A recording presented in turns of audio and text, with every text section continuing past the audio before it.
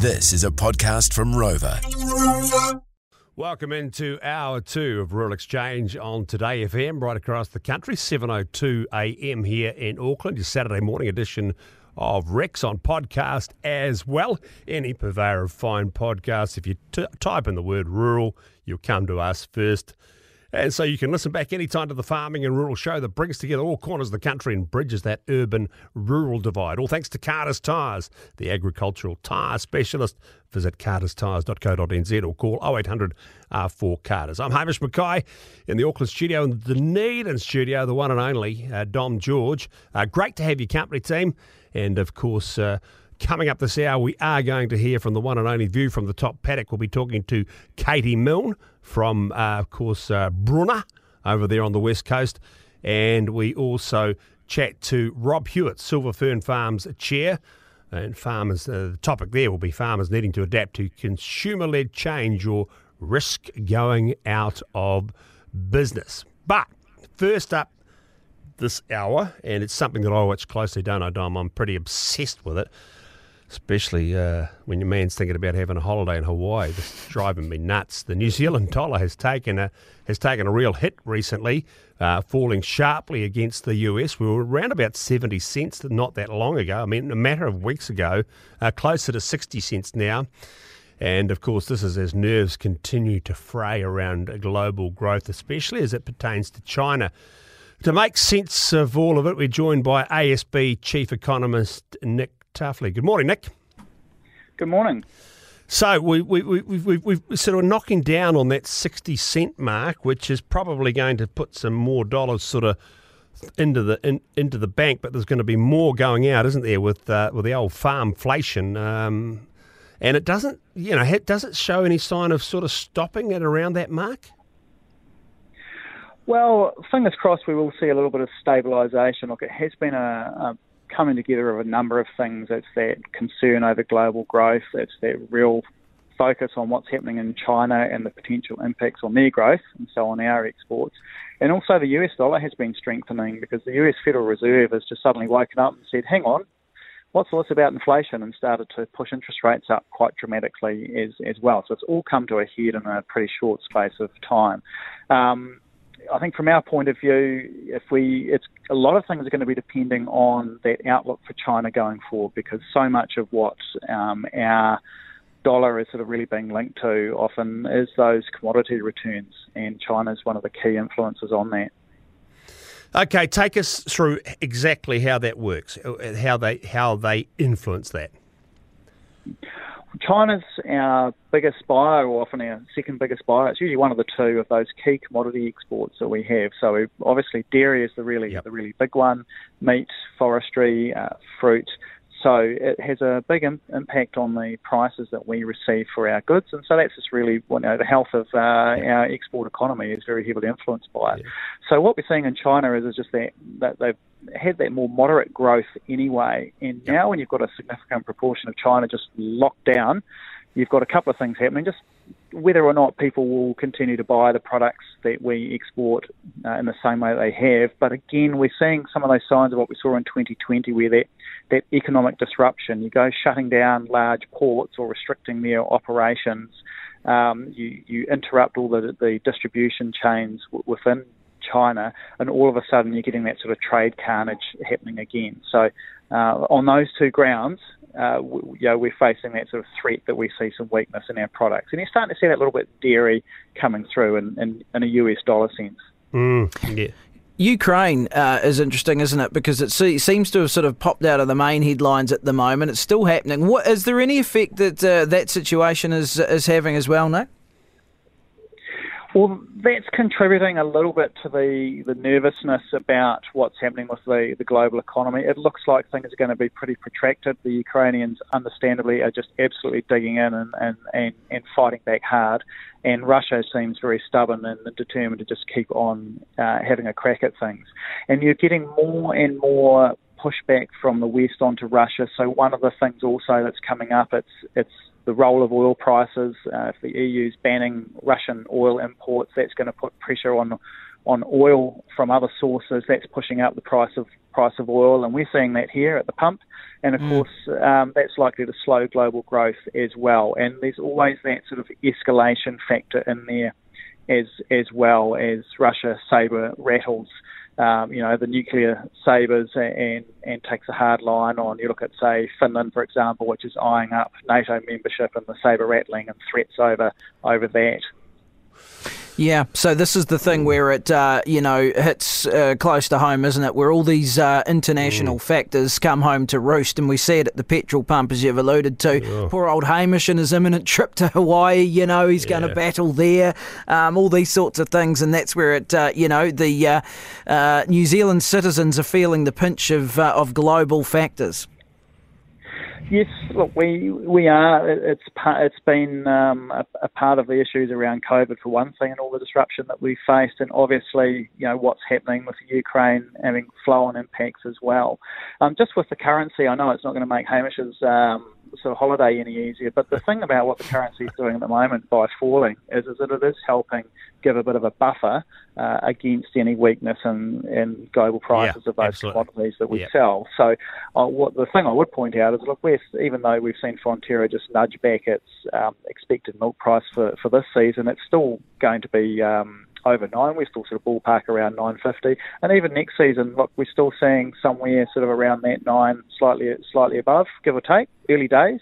But the currency falling is also meaning that Fonterra will be able to get much more favourable rates for converting, and as other producers will. So there's a little bit of a shock absorber that the currency is doing, even if it's making Hamish's life difficult. Yeah, look, and we don't mind. Absolutely, and that is a good thing. I wondered though, Nick, whether we would see. It will have. Look, I've just. I went and did one of these things. I filled up the tank. Well, I didn't fill up the tank. I just put the card in.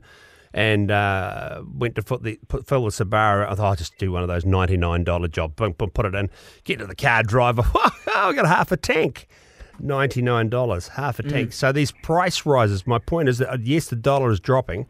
That's the buffer for farm gate returns, but it's also alarming on those things that we import. Those costs, the farmflation. So, and I just feel like they might sort of steal a bit of a march over those new cost factors over what we're actually getting as returns. It's going to be eating into some of them. So you've got your on-farm fuel costs, fertiliser, things like that are being affected, and and that's on top of labour challenges and all the other things that we've got going on in the background. So yes, some of it's going to be eaten up by that.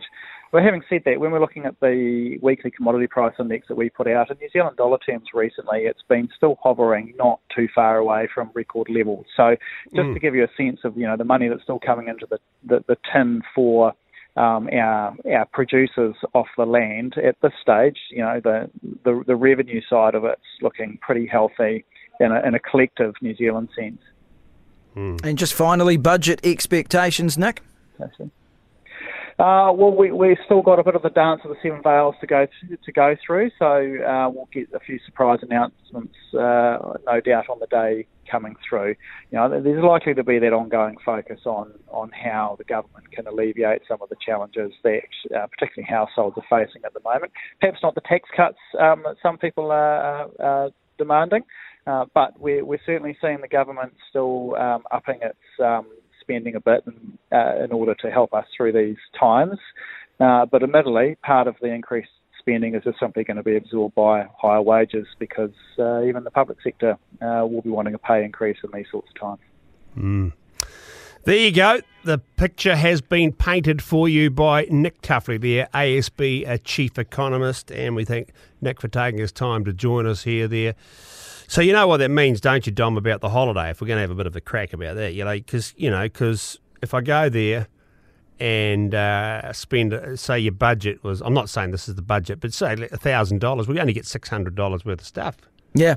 3 weeks ago I was getting $700, that almost paid for dinner or lunch. Exactly. This is the thing. So Hawaii, is it, eh? Oh, no, I didn't say that. I just sort of, I was sort of just... I thought you said, did you not say Hawaii at one stage? Well, I did say Hawaii, but I was just sort of, in my dream world, Yeah. Yeah, because it'd be just my luck. I'd go up there and catch the bloody loogie and never be able to come home. Oh, that'd be awful, wouldn't it? It'd be terrible. What would we do? Yeah, exactly. What would we do? I'm Yeah. thinking now, actually, in my head. So if Hamish goes down, who have I got to fill in? hey, there's one or two that are just sort of lining up, champing at the back. There's a lovely time of your life where you're so comfortable in your own skin where you don't give a hoot. Yeah, exactly. Hey, coming up next, we're going to talk to Rob Hewitt, Silver Fern Farms chair, in regard to farmers needing to adapt to consumer-led change or risk going out of business. Then we're going to talk to the one and only Katie Milne, former Federated Farmers president, of course, over there on the west coast at Brunner, lovely part of the country, Brunner. That's, of course, Brunner in that part of the world, as that's where the next mayor of Auckland, he's from down that part of the world too. We'll get our weather expert on, ag weather with AFCO, Mr. Richard Green as well. And, of course, we'll recap this first hour because there's been some great stuff in here. I mean, last hour, talking to Nikki Inwood, referee, farmer, rugby player. She's great. Oh, She's great. Brilliant. And the situation with what's happening with those two big farms inland at Tokomaru and Tolaga Bay, just disgraceful. You really, this is a story that's, it's amazing how stories sometimes just slip beneath the radar. We caught up with Toby Williams, Federated Farmers, Gisborne Wairoa president. Listen back on the podcast to catch up with that because that's worth hearing. He's very sharp, a straight shooter. And as he said, this land, something like 6,000 hectares, will never be the same again. Not in our lifetime, not in our children, not in the next generation's time. It's for want of a better word, absolutely poked. Yeah, he's a passionate man about it as well, and you need people like that fighting in the corner, don't you? Really? Yeah, fighting the good fight. You got much planned for the weekend, young fella? What do we got? You're not sort of heading over to Wanaka, spend some Wanaka dollars, No. We'll spend Dunedin dollars, no doubt, this weekend. I'm ferrying children around. It's sort of your classic. My life's turned. I'm effectively two things. I'm a taxi driver or an Uber driver and an ATM machine, and those are pretty much my functions in life, Hamish. I no doubt both of them will be well employed over the next couple of days. Well, the important thing is that you know your place. Exactly. And once you know your place, you can begin to sort of start the transition, to accepting it. So, yeah. I feel like, at the start of Married with Children, where Al Bundy's sitting there just handing out money, and even the dog gets some, That's sad, and the look on his face is the look on mine as well, to be honest. Yeah, no, I love it. I do see you as a bit of Al Bundy, actually. Yeah, Yeah, I see you as more the Modern Family version of Al Bundy, though. Yeah. I could say, I'm not even going to go there on a family show. Probably not. No, probably not. But... Okay, well, we'll take a break. When we come back shortly, we are going to talk to, we're going to go to Silver Fern Farms, aren't we? That's what we're going to be doing next. What we're doing. We're going to be talking to Rob Hewitt, to the chair. Just want to mention 3920. Now, we mentioned it earlier. We spoke about it with Gary Buff-Nesdale, Old Timers Day at the Orua, Fielding Old Boys Orua Stags up there at Kimbolton. If you've got an Old Timers Rugby Club Day coming up, or you want to give your rugby club a mention, and maybe you have got some young guys on the land who are making the numbers up and getting involved in the local club rugby, 3920, text it through to us and we'll pick up on it during the week and get in touch with you. Heard one during the week, Dom, just very quickly, whereby these young guys love to play rugby, happy if it was like a Wednesday night competition. Play on a Wednesday night under lights, but don't want to give up their weekend. Want to ski, want to hunt, shoot, fish, but don't want to play rugby. Want to go away with the girlfriend. Yeah. Want to tie one on Friday night and not have to recover on Saturday. Interesting, isn't it? The sort of changing mentality. I think there might be merit in it. Certainly, I think there's totally merit. Yeah. There's absolutely merit in it. There's no doubt about it, because times are changing, and lives are different now to what they were in the the 70s, the 80s, whatever it might be. And if you want people playing, you've got to much like what we're going to be talking about with Rob Hewitt in a moment is whatever the consumer wants, you should really be looking at that, because otherwise, it's not going to happen for you. And in this case, for the sport of rugby, and in fact most sports really, the consumer is your players. It's your it's the numbers that you have playing your particular sport. And if you're not catering for their needs, then you can wave bye-bye to your sport, can't you? Exactly. Well said.